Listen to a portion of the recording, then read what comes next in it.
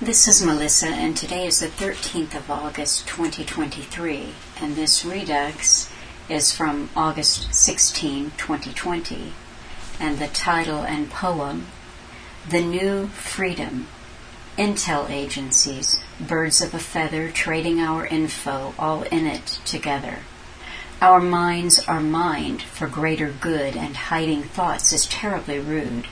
Let experts examine, let them peruse, repair, and fix us.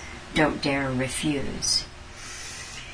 I was talking to Michael in Sweden a few weeks ago, and he mentioned that he organized talks on a kind of revolving basis on his playlist where he went month by month. So if he was in July, he was listening to Alan's talks from July, that they could just come up at any year, as long as it was July. And I thought, well, that's an interesting idea. So I wanted to cover something that Alan talked about more recently. I picked 2020 as we're in the thick of it, and I went to August. And I think for the rest of this month, I'm going to kind of play around in August of 2020 because it's rich. All of these talks, remember, from the very beginning of 2020 until February of 2021 are more than, they're 3.5 to even 5 hours long. So this particular talk is 4 hours. He gets into a lot of things that I've been thinking about. And he talks about the Club of Rome and climate change and new normals coming through it to us via entertainment. But in starting off the talk and listening to the climate change, I wanted to cover a little tiny bit of the so-called news.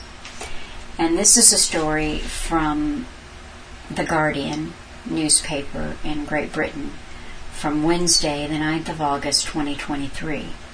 Climate activists outraged over Biden claim he practically declared U.S. emergency. Biden said, "I've done that," when asked about declaring climate emergency, yet White House has not announced such a declaration. Joe Biden has said that he has practically declared a national emergency on the climate crisis despite not actually taking that step, vexing climate campaigners. "I've already done that," Biden said when asked if he intends to declare a climate emergency in a Weather Channel interview aired on Wednesday. Isn't that interesting that the President of the United States is doing interviews with the Weather Channel? He went on to say that under his leadership, the U.S. has protected more land, rejoined the 2015 Paris Climate Accord, and passed a $368 billion climate control facility.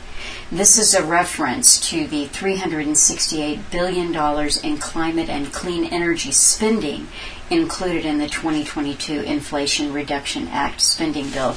Don't you just love the total inversion of reality? It's $368 billion in commitments to the climate and clean energy spending in the Inflation Reduction Act spending bill. Oh, goodness gracious. Asked to clarify if he has declared a national climate emergency, Biden said, "Practically speaking, yes." Yet the White House has not announced such a declaration despite years of pressure from climate-focused advocates and lawmakers. Doing so would unlock a host of new powers for the president. Now, when you see that, those words there, unlock a host of new powers for the president, there is a link there, and you can see it's a PDF there that they've got attached called A Legal Guide to Bold Climate Action from President Biden. And I will include that link for you to look at all of the bold things that the Biden administration want to do. This includes the ability to speed the energy transition and block fossil fuel projects without congressional approval. So you understand what this is these would be emergency type powers or presidential powers. He doesn't need Congress to do this. His statement outraged climate activists who noted that it came amid a summer of record-breaking extreme weather events. Okay, listen closely to this next paragraph. This summer, we experienced the hottest days in the past 125,000 years. Wildfire smoke has filled the lungs of people across the country. People are losing their homes and literally jumping into the ocean to avoid flames. I'm going to read it again. This summer we experienced the hottest days in the past 125,000 years. Wildfire smoke has filled the lungs of people across the country. People are losing their homes and literally jumping into the ocean to avoid flames. That quote comes from a young woman named Varshini Prakash. She is the executive director of the youth-led climate advocacy group Sunrise Movement. I am going to direct you to a Not Sure piece from May of this year, and that was entitled The Gang of Five, and there's a subsection in that article called We Are the Climate Revolution, because the Sunrise Movement came to my attention when I was researching some Texas-based news, and I found that they had been down trying to get a vote which would have allowed them to basically take over the city of El Paso, put all their key climate people in. Who is the Sunrise Movement? I researched them. I found out that they are national. So I already had the heads up on this woman, but I did learn something new today. But before I get to that, from this Not Sure article, on their website, this is the Sunrise Movement, on their website they boast, we will bring the movement for the Green New Deal to every student, classroom, and school in this country. We're taking over our schools. With millions of students on our side, we will transform our schools and win a Green New Deal. Our schools, our lives, our futures, we're ready to take over. Are you? Some of the youth featured on their website look angry, some look starry-eyed. They wear gender non-conforming attire, all shapes, sizes, and colors. One common appearance, very well organized. Their t-shirts and signs are coordinated. This is an Earth army, and they are dressed for the revolution that someone else has planned. One thing that I noticed when I looked up this woman, Varshini Prakash, on her wiki page it said that she was named on the 2019 Time 100 Next list of emerging global leaders, and she was a finalist for the 2019 Pritzker Emerging Environmental Genius Award. Now, anybody who happens to be keeping up with what I'm researching over here, then you know that I've been into the Pritzker and the Prown families of Chicago and how they tie into the Aspen Institute, a non-profit organization with huge ties to the Council on Foreign Relations and the Trilateral Commission, etc., etc. So international geopolitics. There's the Pritzkers, and the Pritzkers have given this young woman the Pritzker Emerging Environmental Genius Award. Oh my goodness. It's just amazing. Amazing that she got this. And before I stop talking about her, I'm just going to say she looks good in a t-shirt. She looks good in her Sunrise Movement t-shirt. And I think that's how they pick them. I actually will mention one more thing about these are the co-founders of the Sunrise Movement. I think it was from 2019 about Varshini Prakash and her co-founder Sarah Blazevich. Again, I'll just mention that both women have great big hair, kind of in the Alexandra Ocasio-Cortez vein. I think it's a prerequisite of the front piece for these environmental movements. So again, this is Fortune magazine. As society hurtles toward ecological collapse, Under the forces of greed and industrialization, it has been the youth of Gen Z who have dropped what they're doing and picked up a burden far heavier than older generations give them credit for, to lead the fight for the planet. Heading up the progressive movement for climate justice is the Sunrise Movement. Co-founders Sarah Blazevik and Varshini Prakash, now training director and executive director, respectively, helped officially launch the group of youth activists. Anyone that identifies as young is welcome. Among Sunrise's strategic insights is the way it has broadened its message. The movement fights for the liberation of all people by recognizing that any oppression based on race, sexuality, socioeconomics, geography, and more amplifies the threat of climate change. So there you go. Championed by the Pritzkers, but they're trained by a group that was written about in the Not Sure piece in May in the Gang of Five articles, and that group, the money trail just kind of dries up, but I'm going to put a few tidbits out there because I find it very interesting.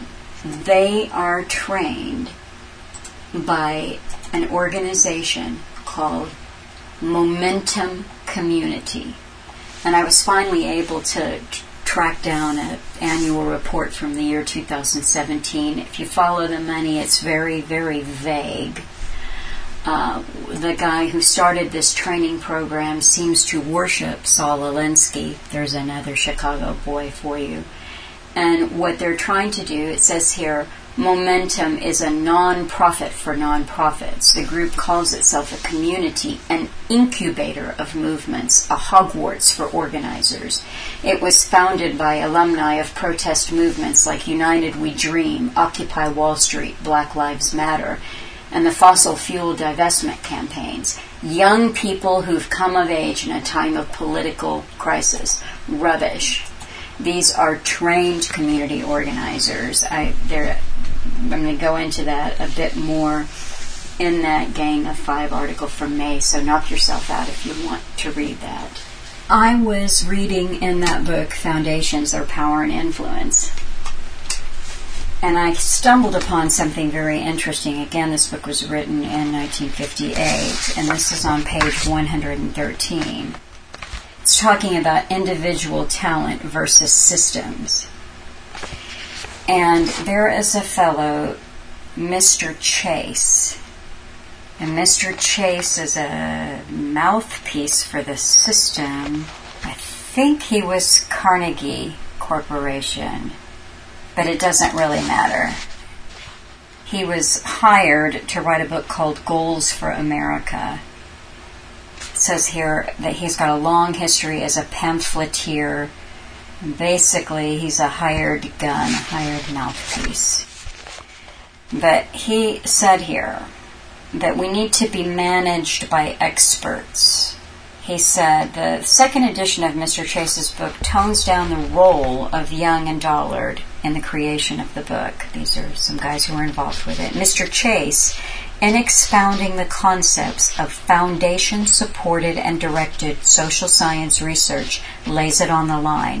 We are to be managed by these experts, these social divines, with the new scientific method, which he says can be applied to the behavior of men as well as to the behavior of electrons. Prepare now for a surprising universe. This is his quote. Individual talent is too sporadic and unpredictable to be allowed any important part in the organization of society. Social systems which endure are built on the average person who can be trained to occupy any position adequately, if not brilliantly. Wormser, the author of the Foundations book, says, and how is this, quote, scientific, end quote, management to take place? One gathers from Mr. Chase's book, which seems to represent the official line of the Foundation complex, that it is to be through cultural determinism, via a molding of our minds by propaganda. Mr. Chase wrote, theoretically, a society could be completely made over in something like 15 years, the time it takes to inculcate a new culture into a rising group of youngsters. Alan was fond of regularly quoting Beria, basically the secret police, a former leader of the NKVD, longest lived of Stalin's secret police chiefs. And Beria's quote, and I'm going to give this to you from Alan. So here it is from a talk. This was from May of 2010. I put it up not too long ago, I think in July. And it was entitled, Ode to Julian Huxley, UNESCO, and Kinsey, Their Army of Perverts and Cover Flimsy. So Alan said, it's incremental and it's intergenerational. I've read the article before that came out of the Comintern, the Communist International from the 1930s. Beria, who was the NKVD leader at the time, made a speech, and it was written down and published all across the West, and you can go into all the second-hand bookstores in New York and you'll find them there. He basically said it used to take about 70 years. That was a generation then, to create even one particular major shift in social behavior, with them at the top, of course. He says now we have it down to a perfected level. We can actually upgrade the people every 4 or 5 years. He said it will be made shorter and shorter as time goes on because they were using all the techniques and so on of Pavlov and others who were working on these very problems, how to condition the perfect society. And that was all done. It was done perfectly. Alan goes on, the foundations in the West, I've mentioned it ad nauseum, that the Reese Commission went in to investigate why these big multi-trillion-dollar foundations all seem to be funding left-wing groups that want to destroy the Western way of life and bring in a socialist-type system. The socialist system is a totalitarian, authoritarian regime where you have a massive bureaucracy and experts that run everybody else's lives beneath them.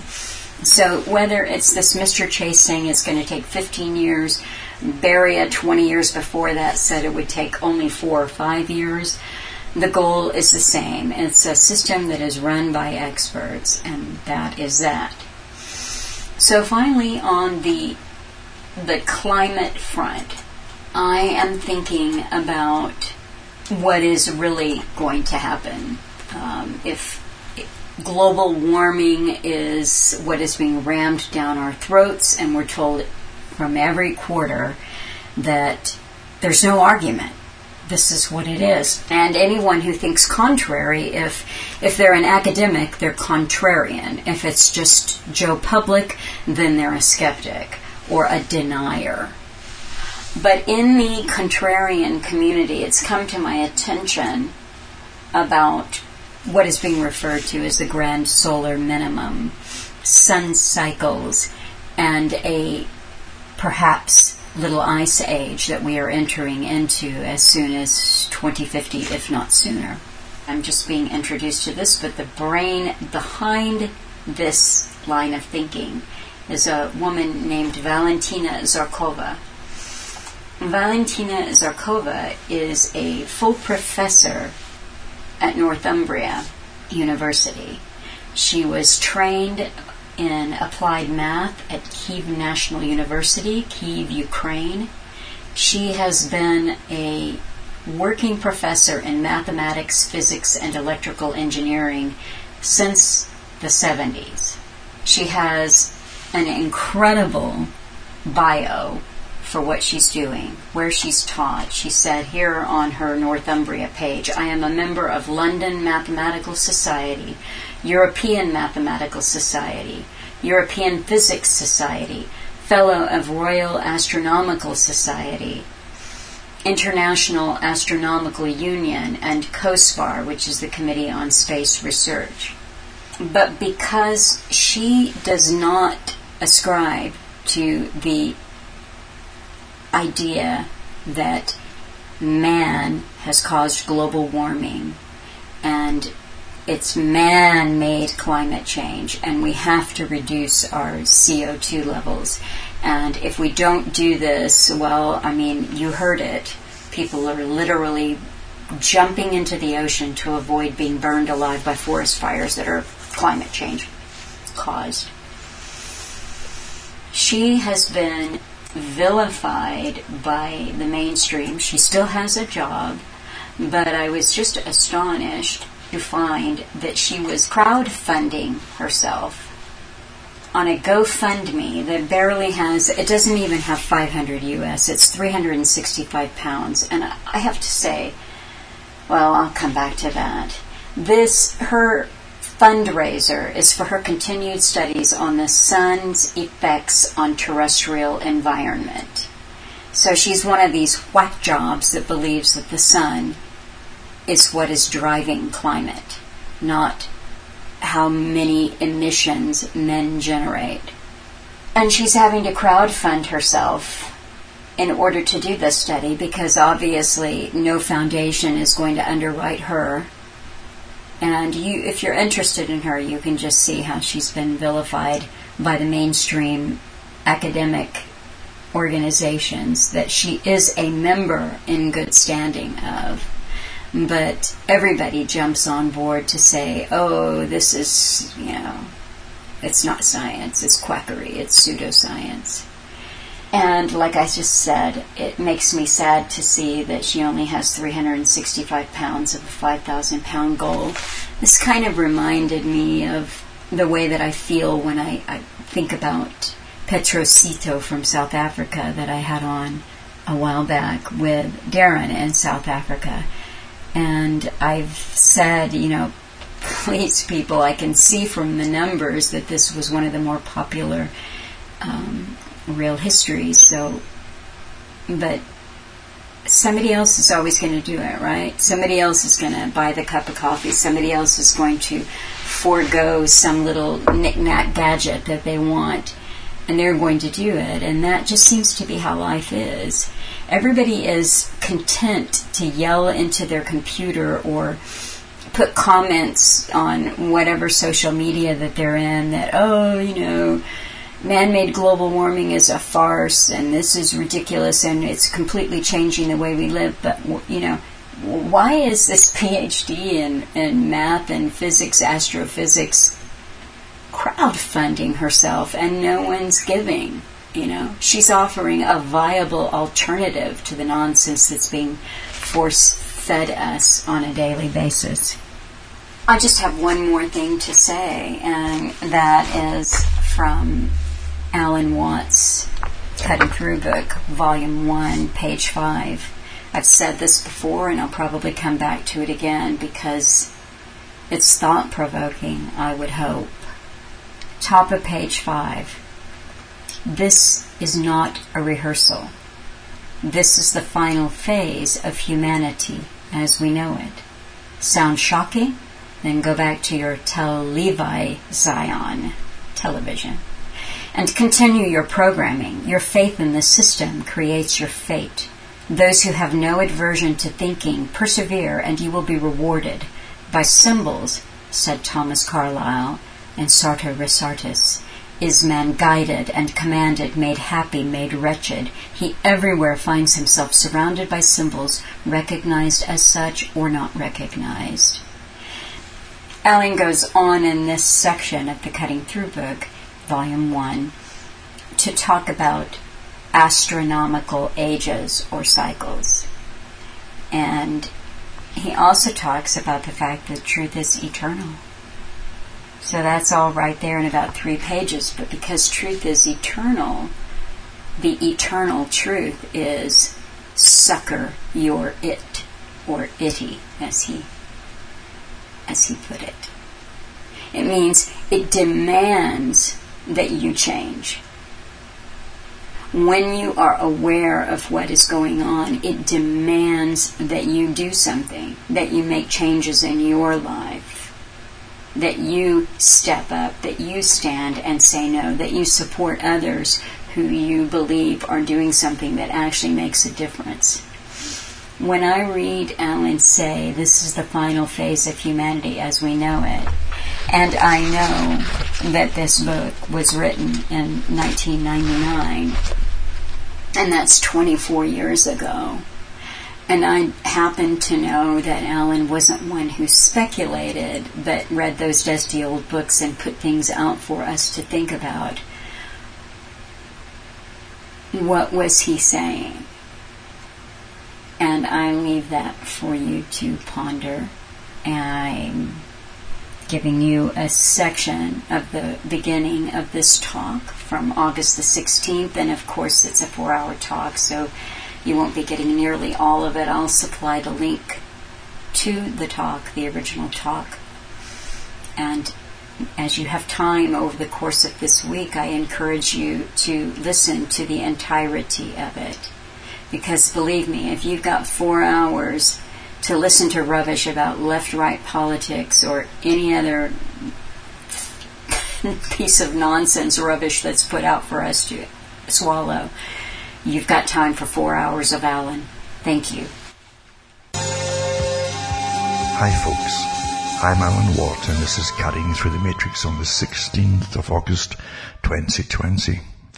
And as always, I hope you're doing as best as you can under the circumstances of utter chaos and madness, all organized, of course, because what's happening now is the redesigning of society across the planet and redefining what we are as human beings and societies in general. In fact, right down to genders, as you well know, it's been a big one top for quite a few years, as all concepts of what used to be called normalcy or normative is being redesigned again, all of it, in order to destroy resistance among society to changes, the planned changes. It's harder and very, very difficult to bring in a whole new way of living without destroying the previous generation. Because naturally they'll dig their heels and say, no, you can't do this, and this is ridiculous and mad and a whole bit. And so bit by bit, over maybe a 20, 25-year period, you chip away through education, through the school system, grab them young, and they grow up to about 25 or so. And they've got all the new ideas instilled in them, all the new indoctrinations, and it works awfully well in them. And then you've already hammered through repetition, through all kinds of dramas and movies and so on, where they embed all the different new norms into their storylines, etc., until all age groups parrot the same stuff because they can't trust their own logic anymore, nor their own memory either. And that's how it's all designed, you see, until you can't trust your own judgment. Just listen to the experts. In fact, last week I mentioned one of the articles that came out from the top groups of thinkers, scientific thinkers, telling us not to think for ourselves on these very important topics. We're not qualified to think deeply on them. So there you go. This is the farce of the time we're living through, a complete redesigning of society. And every possible method of deception and manipulation, psychological manipulation and coercion is in use right now. It's quite astonishing to watch it all. And it's too big for even one person or a group of people to keep up with all of it because it's overwhelming in a sense. But years ago, when they were hammering on about artificial intelligence and how it was going to reshape society, and Al Gore came out, because Al Gore is a player in certain areas for financial teams and for fleecing the public for carbon taxes and trading them and making a profit on them. All these kind of things. We're ruled by crooks, if you haven't figured it out. And especially since the time of post-democratic society, which the Club of Rome came out with years ago. They said on behalf of their masters that paid them, the big think tank, the Club of Rome, and they were given a task, different tasks actually, about redesigning society. Because the elite themselves and the big business classes, the ones with the corporate raiders types that were going across the world and having their big talks with CEOs that were treated like gods and with their innovative ideas of, having workforces or slashing it to the bone and then reselling off what was left of corporations, the corporate raiders. They literally wanted to take over the whole system. And this darn nuisance called democracy was a problem. It got in the way of profits, quick profits.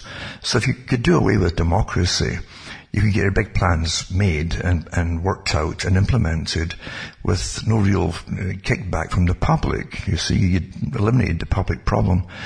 And that's what you've been living through ever since.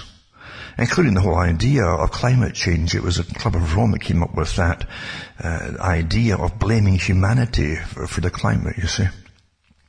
And that way you could bring in the sustainability, you could bring in all kinds of new ideas, a new way of living, again austerity for the public with high prices for everything, mind you. So the corporations they're not losing anything, they get more in fact for giving you less. Especially in all energy forms too, like Technocracy planned long ago. So you're living through an agenda, a big agenda. And of course science and business work together under the guise of public-private partnerships.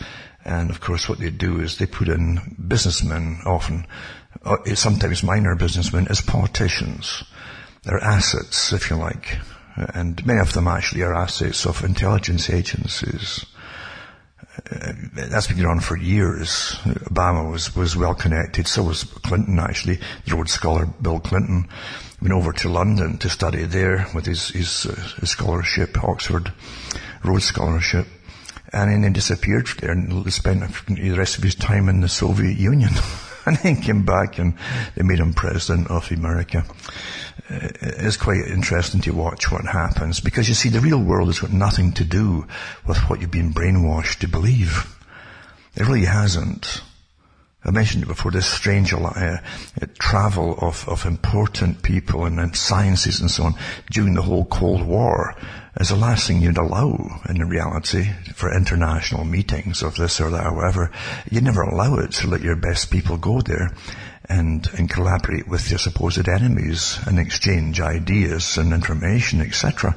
But they did that every year. So nothing made any sense until you really figure out there's a different game on the go. The game's always against the public.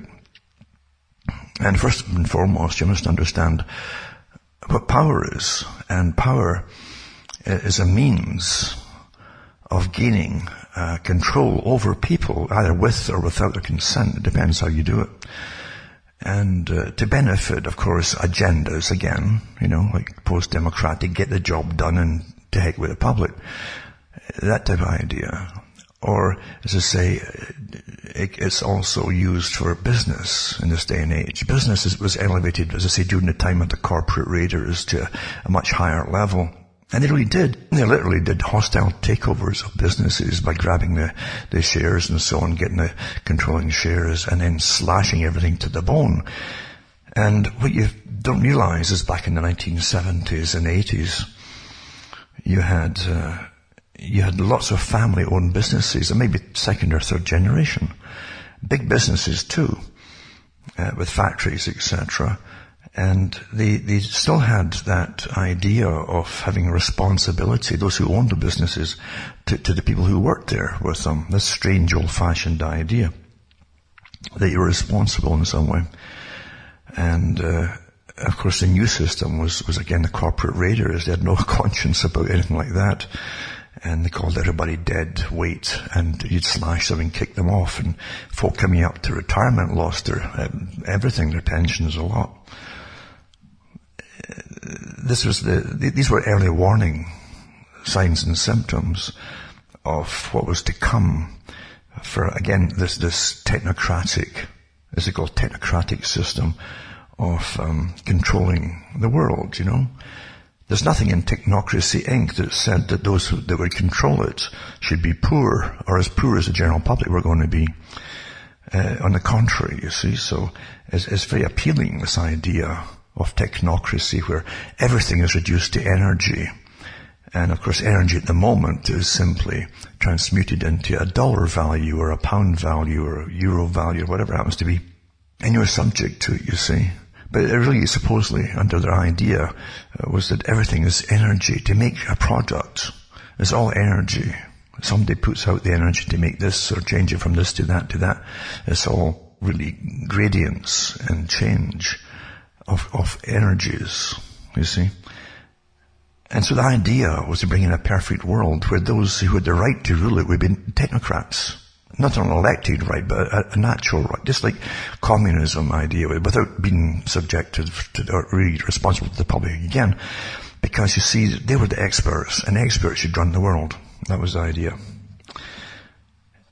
it's quite amazing, as I say, when you look at today, and the CEOs of corporations that walk on water with their ridiculous TED Talks, they always have to create their own lingo to be in-house. You're one of us. Here's the latest terminology to be cool. They come up with new terms all the time about their particular area, and they flap their hands a lot like Bill Gates does, because they've all done their motivational, training, etc. And apparently impresses punters if you flap your hands a lot and wave your arms and run them down the stage. And they're like peas in a pod in a sense. And they have to be really innovative, which means even more startling than the person before them. That's what they mean by innovation. And the idea too is interlaced with psychology, where psychologists got into the social area long ago, you see, to do with factory management and so on, and how to manage the people who were doing monotonous tasks and making them work harder and faster, and then trying to deal with the emotional upset it would cause so that they didn't crack up and claim compensation, things like that. So make everything more efficient. In fact, you get them on drugs, as long as they could still put out the same output. It was quite good, you see. So put them all on drugs, and even give them counselling. If they're really good employees, you could put down to insurance and get counselling for them, so as they could manage to handle the extra stress at work, you see. And so psychology is a big part of managing us all with technocracy today. Look at the COVID thing. How many millions of dollars have been spent using these behavioural insights teams to con us and lie to us, to get us to do things that that the elite want us to do on behalf of those who rule us. I don't say we govern us; they rule us. I don't elect anybody, so why are they ruling me? I don't vote. It's a con game. It's been a con game all my life. The elite have always got their people into office, and I'll touch on a few things tonight that even show it, perhaps more openly and evidently than things beforehand. For instance, that there are some good videos out right now. There's a lot of good videos if you want to spend your life watching videos, but and I can't even get the speed to watch them because I'm getting hammered by it isn't just going after your income or shadow banning now. I've had this for years. They literally have got my server to slow me down to like 1 to 2 megabits per second up until midnight. And I can't watch anything until midnight, you see. And then like a magic switch, it just turns on, and which is what it is, it's a switch. So I get throttled and choked and so on. I had that years ago, the same problem, for years and years and years when I was doing lots of shows and so on, like sometimes 5 a day, and putting out information that people really hadn't heard before. I kind of broke the rules because I realized that's why I came out. People were navel gazing. You had a lot of people in the States who stuck on the same topics, but it was navel gazing. They didn't realize there was a big world agenda. And I came out and I didn't connect the dots for them all and give them information and what was really happening. And that caused a big stir at the time. But after a while, I got hammered. I could, as I say, I'm right back to where I was, where I was going to download something, in fact, before I did this talk. And it was only, I think, 24 megabytes. The speed is that slow. And this is not cheap, what I'm paying for satellite.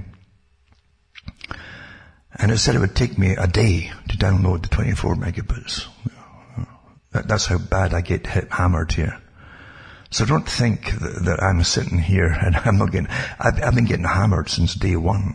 I was getting shadow banned before you heard the term. Once I realized what I was talking about, and it's like a panic mode, and suddenly, people couldn't find me. It's very suddenly. Because I was saying things I didn't want the public to. You understand, you control information by controlling people. And you understand too that in the US especially, and the intelligence agencies in Canada use the US as well, they work with them, that during the Cold War, the CIA set up what was then Patriot radio across America. from the 60s and 70s on. And I even hired a lot of pastors and put them on to preach against communism as an antidote to communism. And that worked off pretty well for a time. But then you brought other people in too. And really it was really thick with propagandists for the CIA.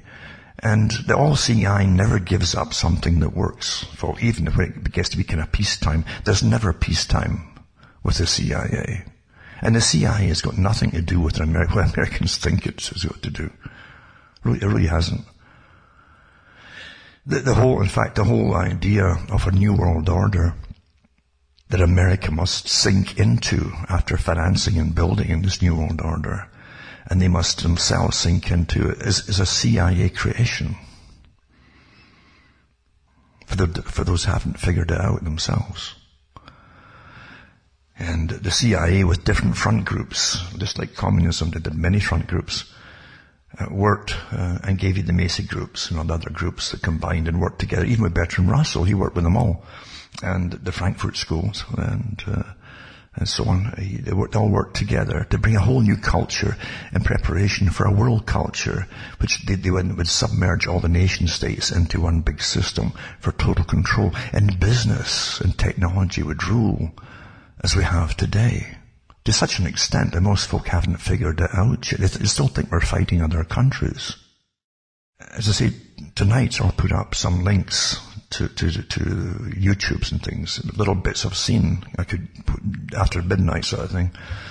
I could see them after midnight, little clips and bits and bites before I get cut off. And I do get cut off all the time. So I don't think I sit here and I've got it quite easy. I've been hammered since, for many years, put it that way. Many years getting hammered with problems. And it's all intentional, naturally. Because those who think they're living in a reality, a little bubble of, we're democratic, or even if you're in a republic, you got a democratic right to vote and so on, then it's a republic, well, go back to sleep. And I think Carlin said it, the comedian George Carlin. He said about the American dream, he says, of course, he says, you have to be asleep to believe in it. It's a dream. And he says, it's a big club and you ain't in it. And that's so true. But today, with the complete interconnection of agencies, like spy agencies, and business, big business, technology, and assets. You see, most people who work for agencies are assets. They work in front companies and so on. Hundreds of front companies, especially in intelligence work, to do with technology. And they share it and they sell it across the world. And this whole idea that you're living in a nation that protects its borders is a joke anyway, but even its airwaves borders and its AI borders is an utter farce. Because they've got people working in all different countries to manage us all, basically. And again, as I say, I'll touch on that tonight because it's important you understand how some of it works, at least some of it works. Even if the ones that are showing you it sometimes are maybe an agency themselves. Never ever stop and just take everything and swallow it and take it for granted. But years ago I can remember talking about companies. One of them was Stratfor. And Stratfor is well known as an intelligence asset. They'll call it an asset, even though it's all intelligence folk that work in it, and often from different countries too, one in particular. And but they work with the CIA and all the top ones, and the Pentagon. It has its own agencies. Everybody's got its own. The Navy has its own agency, very high one, in fact, the U.S. Navy, just like the UK and Britain. So but they all work together for the common good, which is their own wallets and promotions and continuation after retirement into very lucrative positions in the military-industrial complex. So once again, it's only people at the bottom that think these are our guys, and gals. And no, it's not. They're not at all. They're bought and paid for. And they often have less integrity than the person in the street who's way more patriotic than the person up yonder. And that again is very true because of the incredible indoctrination that we all have. And these are natural instincts we have to be patriotic. It's it's tribal. Very tribal. And we get attached even to the dirt we're born on, basically. That's where your nation is. It's your home. It's a natural thing. So it never dawns on you that the people who are paid to so-called represent it, even in armed forces at the very, very top, are often on the payrolls for much higher agencies, the intelligence services, that are working for a completely different agenda, and including their own pursuit of incredible wealth for its members. And there's nothing they don't know about you. Nothing. And I used to give the talks years ago, and I said, you're giving all your data to them every day willingly on Facebook and Twitter and even your emails are all, they're all read. But from that, in a daily program, they can update it automatically. All your profiles are updated automatically, and whatever you add to people you're communicating with is all put on your profile. And they work out, and they've got perfect simulations they can run with you, a virtual you, putting you through the virtual you through scenarios, like life scenarios, and predicting very accurately how you will handle these different situations. It's all sussed out. And that's all sold from intelligence agencies to other private agencies that work with them. That's how they get round the legalities of things, by using private agencies too, you see. It's quite something, eh? But don't think for one moment that your government, in fact, your government is so far off into the future, in a sense, and has been for a long time.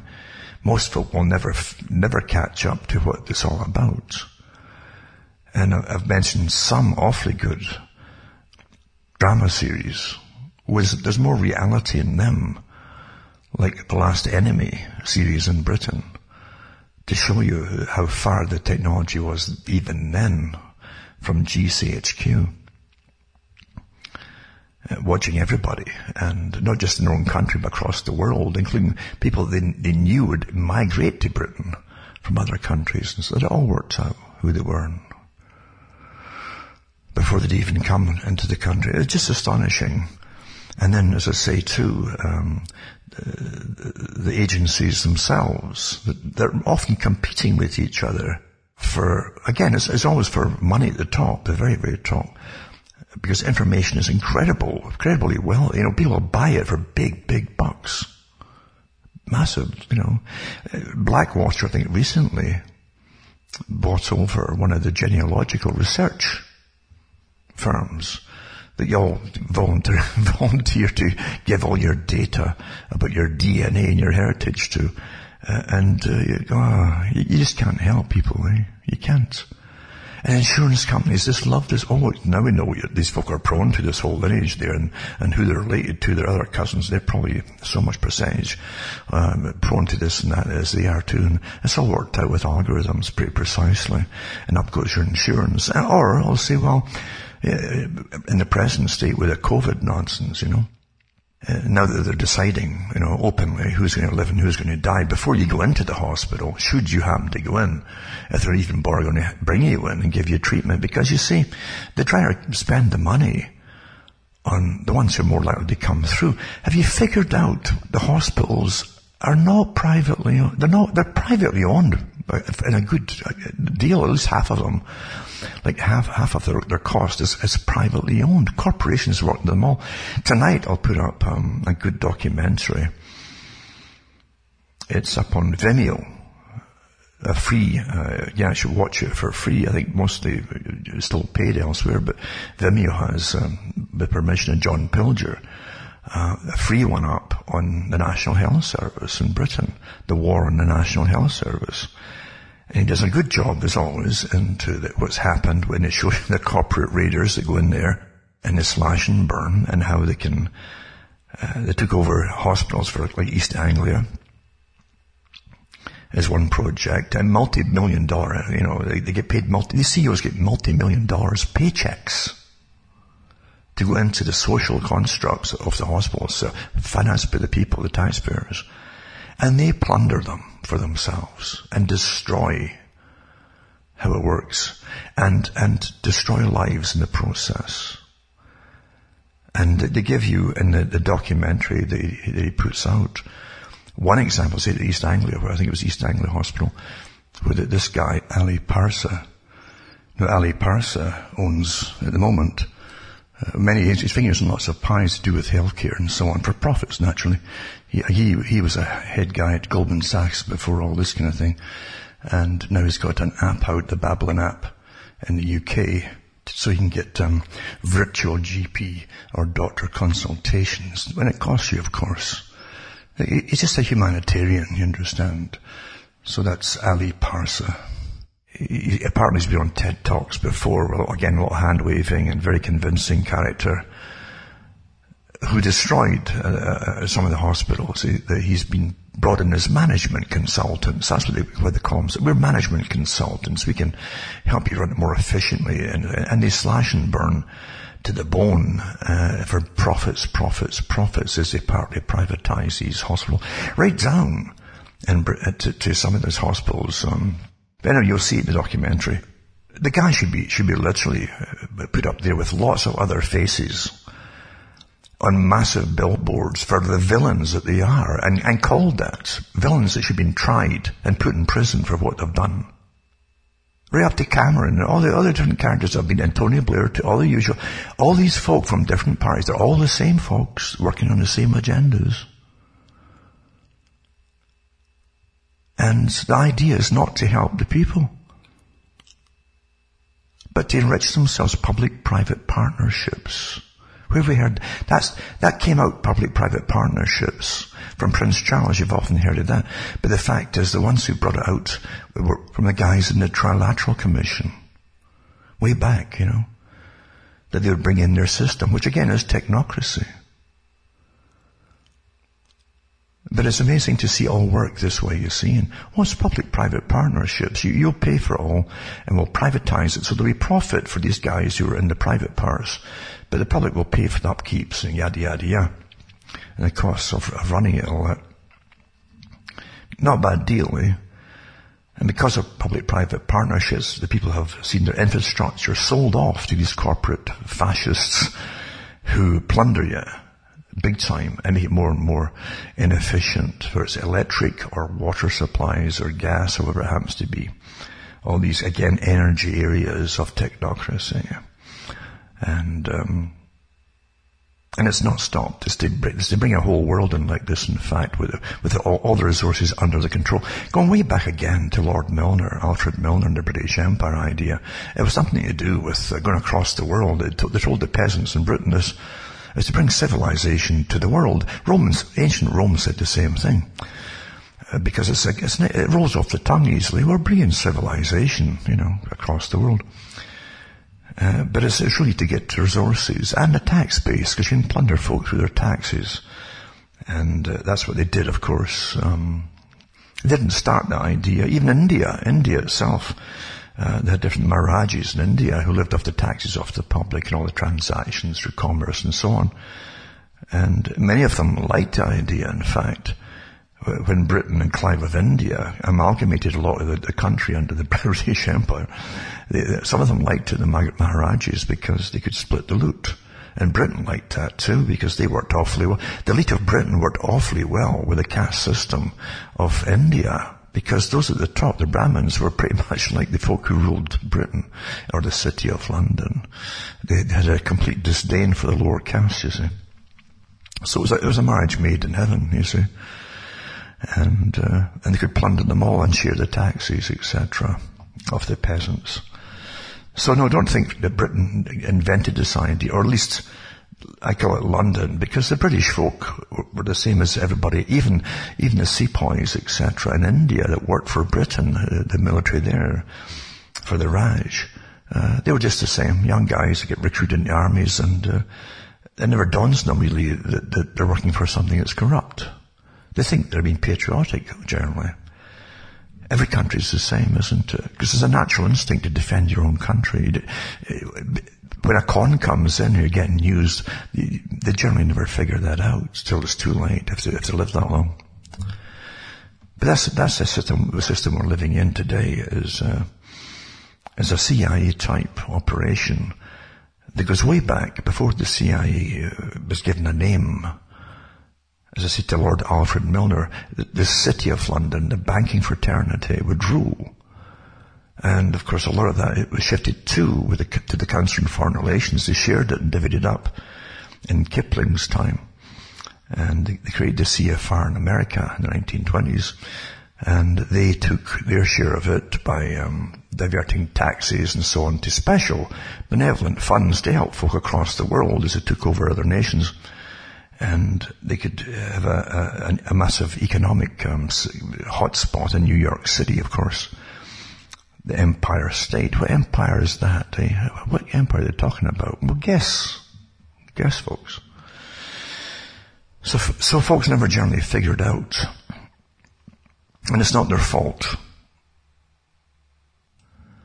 But what I will say here is that no matter what the information is that you get, you have to really try and verify it for yourself as best you can. And don't take anything at face value. Because there are so many players in intelligence, the artificial intelligence world that we're in today. So many players that you're generally being deceived by somebody along the way. Even people who innocently might part the same stuff off that they've got from elsewhere, or send it to, and really believe it, they'll fall for it at times, Because you have no idea of the power of manipulation through artificial intelligence. And today, with a lockdown, you can actually see it. When more and more folk are sitting at home on the internet all the time. And some of the things that they'll freak out about, they shouldn't be freaking out about. And they're panicking. Because that becomes the real world. They're not seeing people, they're not even meeting people. That's one that's one of the consequences and the casualties of isolation, is that they start to distrust themselves, and then they'll start falling for things that they shouldn't be falling for, you see. Very sci-fi, isn't it? You're locked in your own little world, and you have no human contact, or very little. And what you get could be coming from, again, computers themselves, just algorithms hitting you, or as I've mentioned before, the 77th Brigade in Britain, of thousands of cyber warfares, guys that they employ, and their assets, which run to the multi-thousands of them across the world. They use them. This working group based in Britain for the Department of Defense. And these are the guys that literally will pick up those who are putting out information and then attack them like crazy.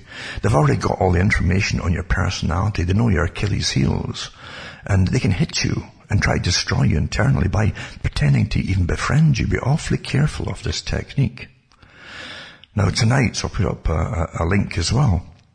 And be wary as well, because you don't know where it comes from really, or who's really behind it, but it's with Millie Weaver, who I don't know much about her myself, except that who knows, she's involved herself in some kind of intelligence. I just don't know. I don't know. But it could very possibly be, especially when you see the people who have come out and put a video out that she was working on, that Weaver was working on, with a woman called Tora. This is the name she goes by, Tora, and another fella who also worked for security agencies in the US. Very interesting. There's no doubt about it. It's got all the positive facts that come out with this incredible spider web of intrigue and blackmail through intelligence gathering on every single individual, and it really goes into it in some depth. And I've only seen little bits and pieces again, because I can't get a constant speed here. I'm getting hit hard because of what I do. And I pay money for it too, to get that ridiculous speed. But as I say, be careful, because there's, again, the one thing that I do know is that they do go in to how Donald Trump's been hammered and hit. And I don't go into politics myself, because I see them all as just players in the same game, politicians, who are often backed by even foreign powers themselves, with big agendas, you see. And I've thought about what I know of Trump. And I had people that when he got elected and said that he's our last hope. I thought, oh my goodness, did they know anything about this guy? He's our last hope. A guy from New York is our last hope. And then you think about his speeches. His speeches are awfully important, even though they're probably written by a speechwriter, you see. But when he was running the last time, he did say he was going to allow Big Pharma and the vaccine industry to cut a lot of corners and get things out to, it was for the public's good, you see, get things out to the public, people in need, with all the incredible testing and delays that they have to go through for safety. He's going to rush things through. So that was a clue to me right off the bat, who was also backing him. And it was important. I knew then something was going to come down the pike where this was getting put into force and bingo. But also, and I know Obama did this too, I believe, but they allowed, I remember reading it at the time and talking about it in a talk where they were allowing pharmacology to, or at least the guys who own the companies, drug companies, to put in different ingredients, substituting ingredients, into well-known medications. Because to be cheaper, these substitutes than what they were using already, but they may be less safe, and of course they would not have the same efficacy, you see. So the bigger prices same prices or bigger prices for the same drugs, and using cheaper chemicals to make them, substituting the ones for the ones that were proven. That was another part of it too. Well, pharmacology is one of the biggest rackets out there, unfortunately. So anything that is to do with people and helping people is an open door for corruption. You know, we're from the government, we're here to help you. That's another one too, is from the state itself. But from big business, we're part of your community nonsense and stuff like that, right down to we're here to help you. It's a multi-billion-dollar industry in the States alone. And these guys are not there to help you. Look at this, the incredible OxyContin farce we had for years and years, with the family that did it, with again a lot of help, knew darn well that this is going to addict millions of people and kill a lot too. Well, they were big profits, big business, and how much collusion of folk in government went along with that. And of course, you think money didn't? Of course money changes hands, There's other ways of getting money to the people without it being found out. And because we're run by corruption, for God's sake. Utter corruption. From the top to the bottom, there's nothing out there that's not corrupt, including all those at the head of the armed forces. Integrity went out a long time ago, unfortunately, And that was just get rich quick. And the massive military-industrial complex that built up during the Cold War and really quadrupled itself probably, at least in the last 15, 20 years of the Cold War. It just got worse and worse after the Cold War and changed its sights on the public.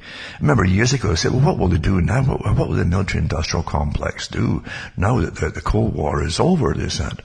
Well, it's going to change its way and go into surveillance. And that's where their money would be, in high-tech surveillance of the populace.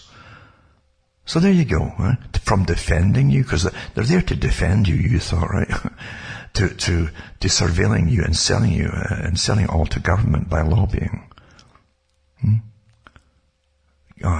Folk never really figure it out. So anyway, I'll put this link up to Millie Weaver, and she apparently was arrested, I think, who knows, arrested on Friday perhaps, but probably because of this video, but something to do also with having access to Hillary Clinton's emails or something, which I thought lots of folk probably had. So we'll soon find out. But at the same token too, be careful of everything, because you don't know who's working for who, for what.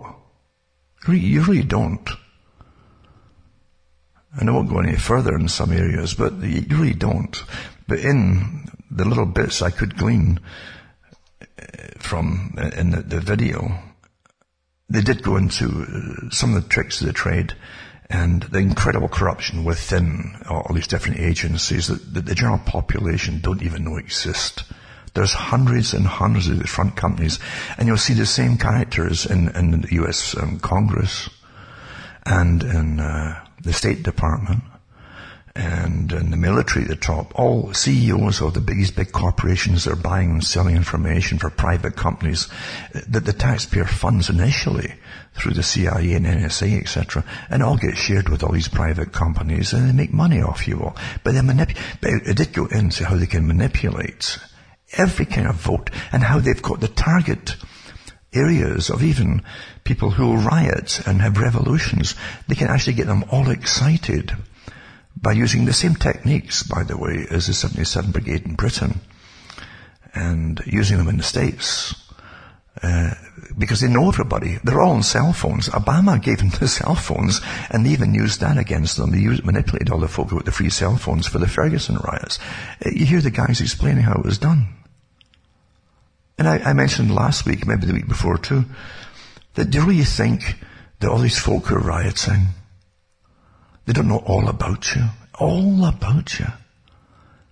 Never mind the live assets they have amongst you there. They'll turn you all in down the road when it's time to do so. But yeah, they can literally really work on folks' emotions en masse very quickly, by the way, to stir up their angst, etc., by giving them false information, the fake news stuff targeted to their cell phones. Did you know that those so-and-sos are doing this to you? Yada, yada, and they all get the same information, and you can get them to riot just very, very quickly. Quite amazing. So anyway, there's some good stuff in the documentary. I haven't seen it all, because I can't, because of my speed in the internet. But again, be wary again as to when folk come forward to help, you don't know, is this another agency working for another agency, and so on. And there's some agencies, as I say, in Texas, for instance, and California, that are even foreign-owned, that work with the CIA. So it's a murky world out there, as I say, and be very, very careful. But you can learn a lot if you want to, and it might make folk at least a bit more cautious, maybe with their own information, if it really matters, because there's nothing they don't know about you already. And it's disgusting. Our whole reality is utterly run by corruption, total corruption, and everywhere you look, total corruption. And they even mention that too. Everybody's blackmailable. If they want to get you, there's nothing they don't know about you. You'll hear that woman Tora in the documentary saying that, yeah, they can find out about, if they've got a target, for instance, find out who their acquaintances are, where their relatives are, and then check all the information of the folk who knew them years ago, try and get every little bit of dirt on them they can possibly get, and then use it on them, blackmail them in a sense, to do their own bidding. And that's how the world is run today. Look what happened with the COVID thing, and how many things were working up to a crescendo at the time. You had the Epstein case, and the Ghislaine Maxwell, of course, all too conveniently timed for her arrest, knowing this was all going to be swept under the rug to an extent. And with a much bigger intelligence operation behind them all, massive intelligence operation, including the fixers and the players and the distributors and the managers of the intelligence agency in the States that was running them too and financing them. Incredible information. And it's all just gone quiet now, isn't it? Pretty well. Because those who control all information and target information to us all know how to do it, and how to just quieten away all the little references to Ghislaine Maxwell, and suddenly just COVID, and etc. That's how it's done. You've seen it yourselves, doing searches now. As I say, I don't think there's a single search engine out there now that's untouched. I very much doubt it. And then it'll try to guide you off to the stories that they'd rather you looked at rather than the ones you're actually trying to find. And it's not going to get any better because our systems are utterly corrupt. The people are corrupt. And you can't fix it. It's so far gone, you know. Years ago I said too, even when I first came out talking about things, I said, you know, I didn't have a computer then. I said I didn't want one. I said I knew what it was for. And I knew it would bring in a hellish world, you know. The old idea that Satan couldn't bring in his world of total control, a hell on earth, without the computer, because of the complete access to everyone's private thoughts and doings continuously. Could be done, I say. And I knew it wasn't for the public's benefit. I mean, ARPA had it for the military during the Cold War, and they had it since at least the 50s, actually. And right on, and it became DARPA, and then it gave you at the bottom obsolete technology. Right up to the present time, it's still obsolete compared to what they had, in fact, even then. And they'll tell you it's the latest for big profits and all the rest of it. But it was all designed from the beginning to get all your information from you, including the big Google machine, the big massive intelligence operation. That even ran their MySpaces and things. I think it did even mention that in a documentary. I think they mentioned that in the documentary about how they did a lot of startup companies themselves. And it's all to get folk to start dishing out their private information, which they would then acquire, you see. It's a morass out there of overlapping agencies, and both governmental and private agencies and private contractors, as they like to call themselves too, that work for them. It's just, you can't fix it, folks. But the system was designed that way too, that there would be no protection for the people, the general population. Again, the military-industrial complex is a for-profit business. As I say, they said they would go into mass surveillance when they could be making missiles and anti-missile, ballistic missiles and so on. When at the end of the Cold War, they would go into intelligence gathering over the public themselves, and spying on the public under the guise of security. Can't be fixed.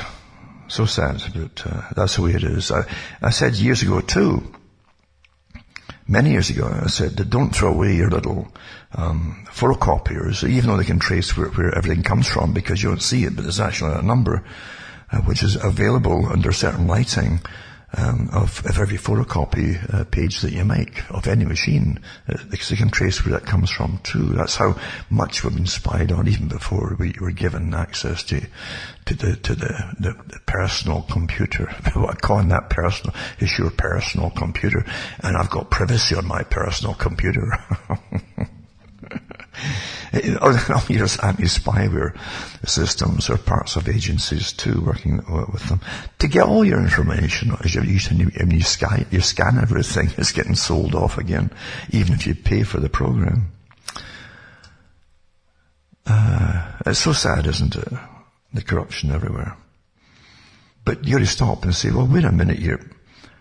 How do we get this far if humanity was so corrupt? And it's a good question. And most folks should come to that point and say, oh, how do we even get this far?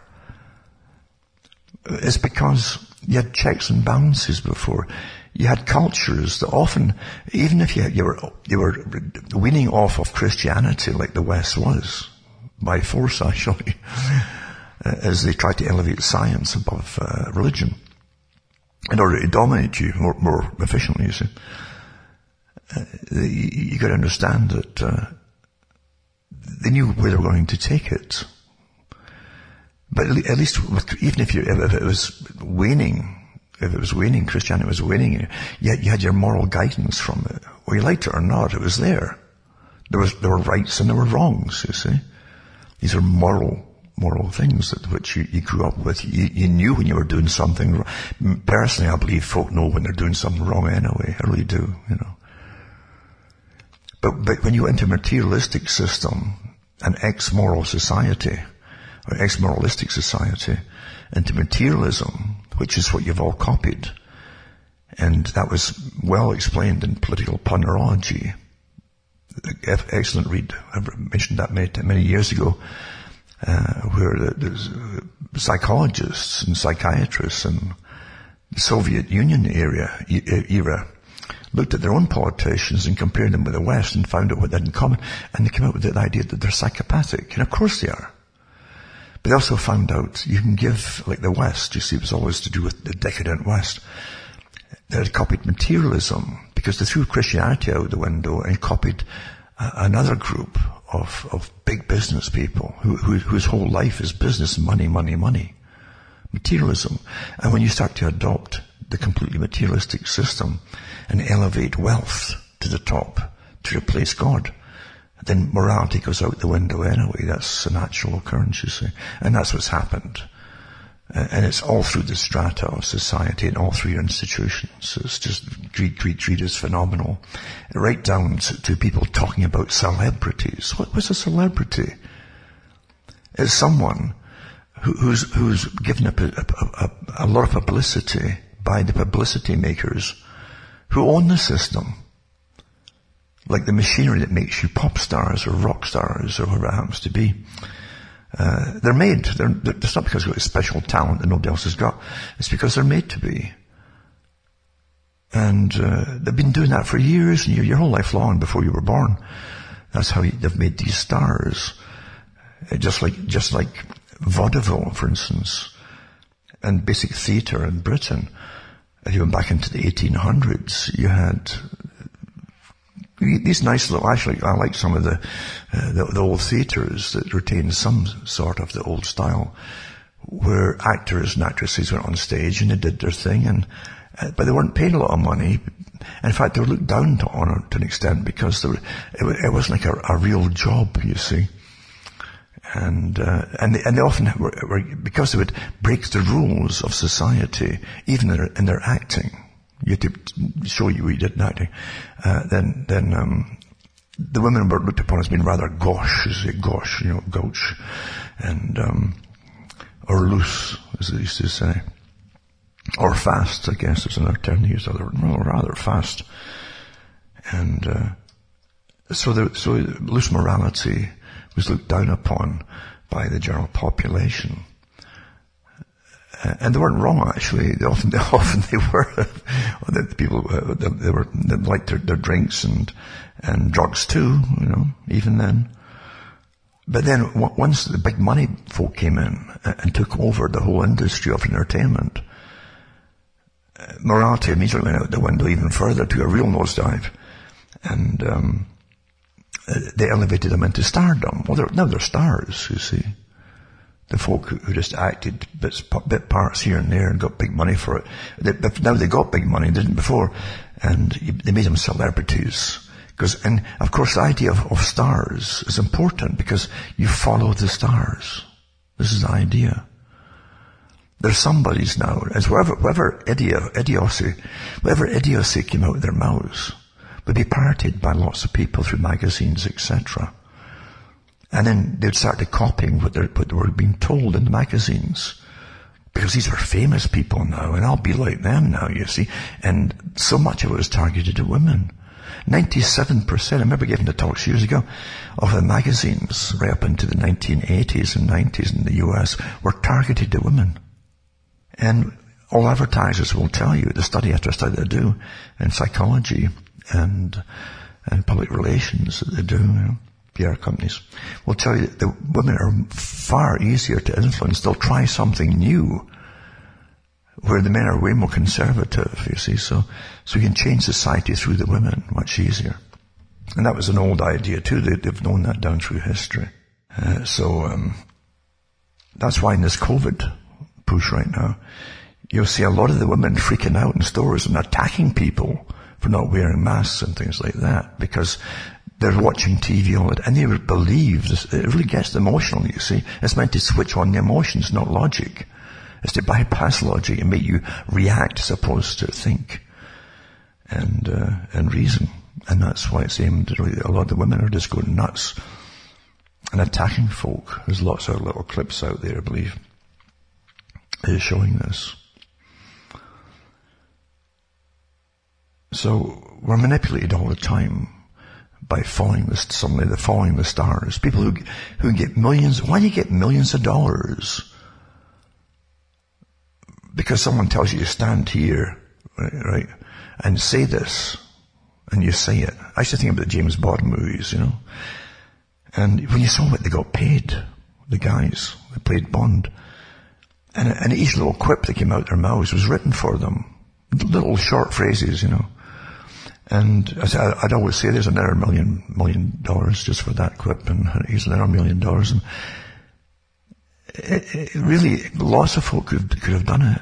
None of the people who did this stuff were geniuses. Some of them were better liked than others and things like that. But the fact is, they were made into stars. Stand here, say this, you know, put your hand there, bring this woman towards you, push her away, blah, blah. And you're made a star. And you get millions of dollars for doing that. And then when you're brought out to speak on certain political points of view or social conditions or whatever it happens to be, folk will suddenly listen to you like you're somebody because you're rich. You're an actor who often doesn't know their own mind. A lot of the actors, you know, they really don't. Because all they do is play other people.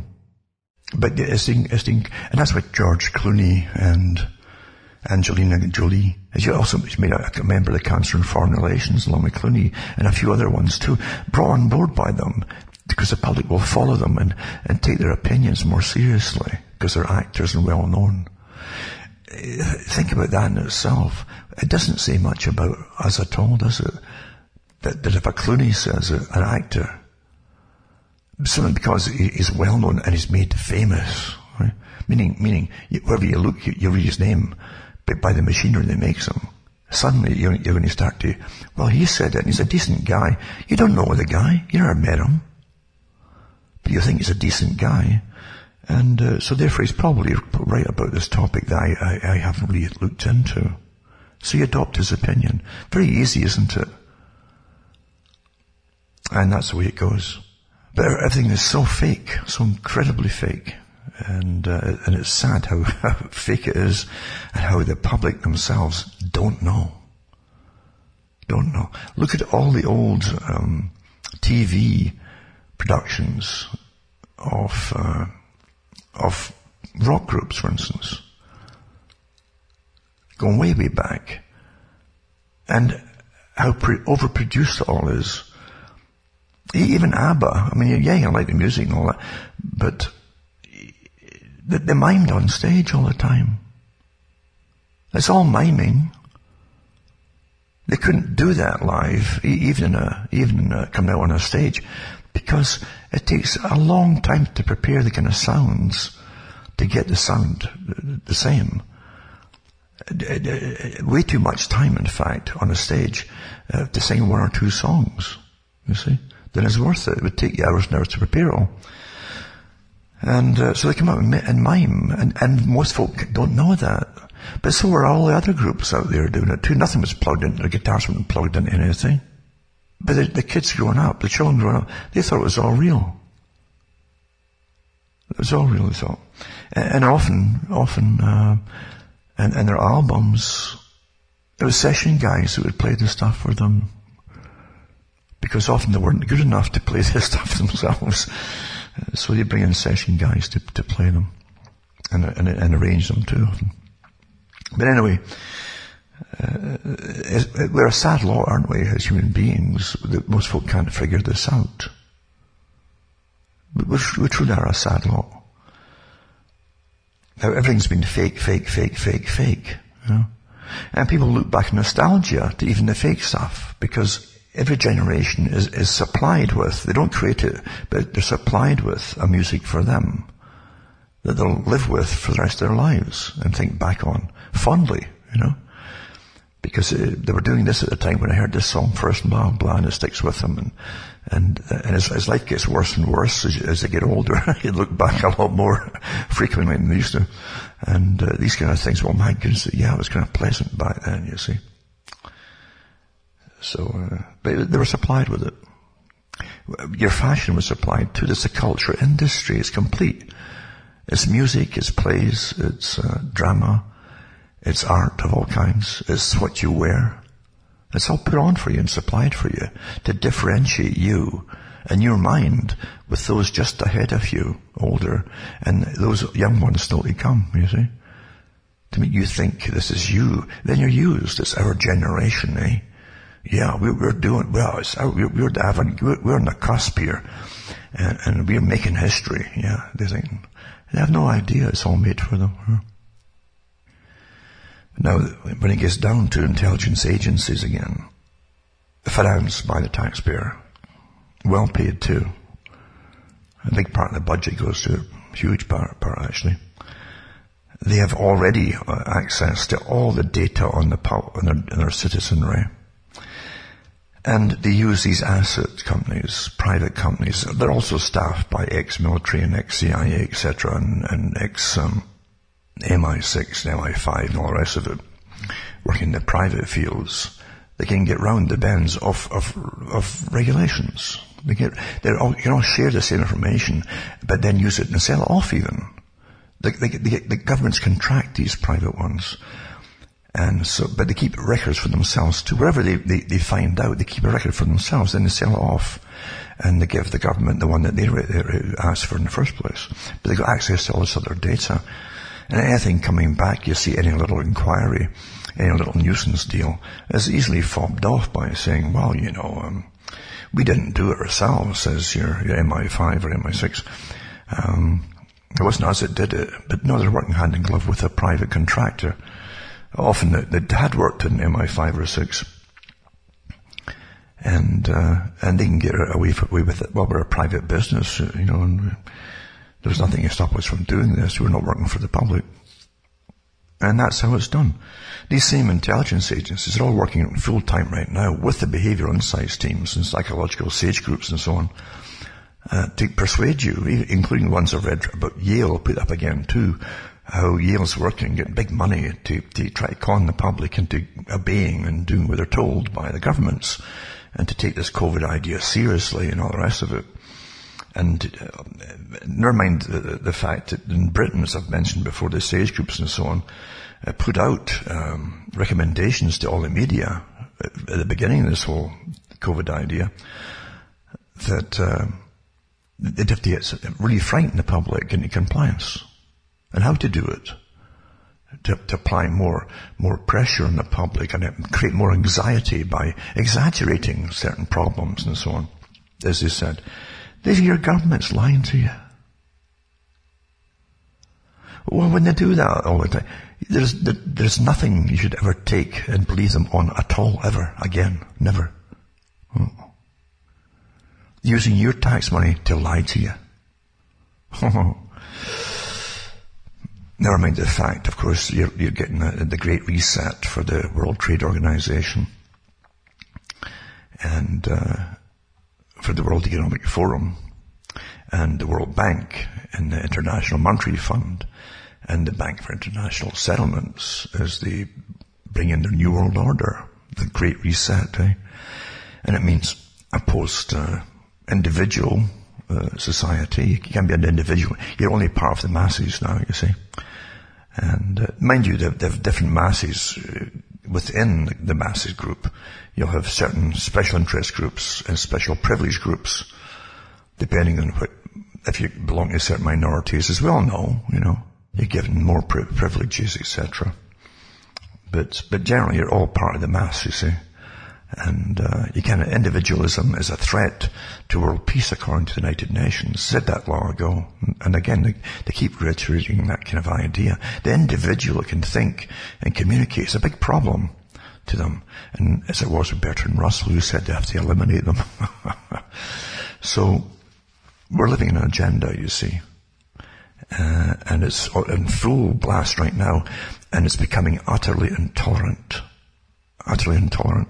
It's not going to get better, folks, by itself. It won't happen. And you have to really start your non-violent disobedience each time you get the chance to, when you're getting ordered by idiots and even police in some countries that are really going overboard with it all. It's a shame. It's an awful shame. And it ties in again with the culture industry. Many years ago, I said, back in the 90s, I said, you know, I didn't have a computer myself, but I saw nothing but ads in the papers and so on, and little clips at that time on TV, and had TV way back then.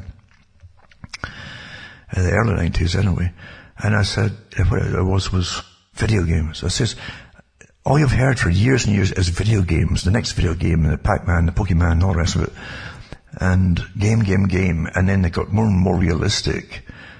And children were addicted to these games. And I went through the history of some of them where it was admitted, especially the ones in Japan, they were the first ones to admit that the military-industrial complex companies, corporations, had actually funded all of these games. And all the children did was to practice killing folk. I hope you understand what I'm saying here.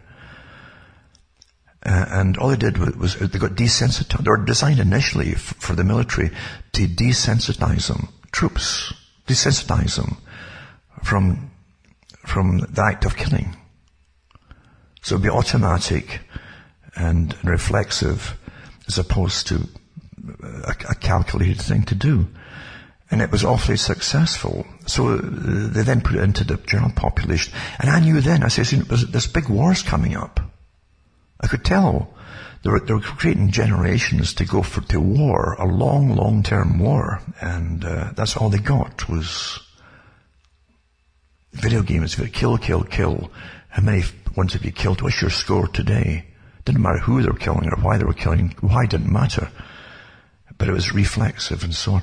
And some of them, in fact, and I did the talks on some of the documentaries that have been posted years ago, it's probably still the same today, where you would see the recruitment offices in Britain and the States and other countries, and they'd have games in there, they'd have the machines in there for the youngsters to go in and play there and pass the time. And then in the hope that some of them would just join the military, and the guys that were slick enough to give them the good PR and stuff, and they were pally to them, and to get them right into the military. So there was Xbox to the military, they actually said that. And that documentaries like years later of guys who were in Desert Storm, and then in Operation Iraqi Freedom, as they invaded Iraq. And they talked to some of these people who'd been through it all, and they were brought up with Xbox, and they really just went straight into the military, almost in a dream. And it worked awfully well with them. Yeah. But some of them definitely get to post-traumatic stress syndrome afterwards when reality gradually works this way. And you can't keep reality off for long, because eventually you've got to think back of people you've killed that you didn't know, coupled with the fact that you start to say, what was it there? Why was it over there killing them in the first place? You see? When the propaganda wears off you. Then they give you lots of drugs now, and that's how they handle it, to flatten your emotions. So this was all designed for a generation that would end up being more violent and would use violence without thinking of even the whys that were using it. So the police are no exception. And there's articles today, I'll put some up too. Once in Australia, you see a cop strangling a woman pretty well with a chokehold because she hadn't got a face mask on. In the story, it actually says that she was exempt from it, because of some breathing problem. And so this brainless fool, with authority of the state behind him, as he thought, is going to choke a person because they're not wearing a mask. He's choking her. I guess it's to help her breathe more easily if she's got a breathing problem. You're dealing with morons here who are brought up with these games, and they're reflexive again as opposed to reasoning. They don't reason things through. They just react like Pavlovian style. There's like a game that they're in. And unfortunately, it's the same group that goes into the military. In fact, a lot of them come out of the military and end up doing that. So, everything's got reasons to why things are happening like this. So, keep sane and just make sure you have a coterie of friends. And swear to help each other out. Help each other out. Come what may. Don't fall out with each other. Because you will need each other as time goes on. They want a really long lockdown here. And a different system to come out of this eventually. And it will not be, and Fauci said it, the little man himself, little foxy Fauci said it himself at the beginning, things would never be the same again. He just knew all. It's just a coincidence, of course. And they mean it. They mean it. It's not meant to be the same again. It's to be a new world order, according to Kissinger and all the rest of these characters. So, stay safe, help each other out, and don't panic. Don't panic. Keep calm.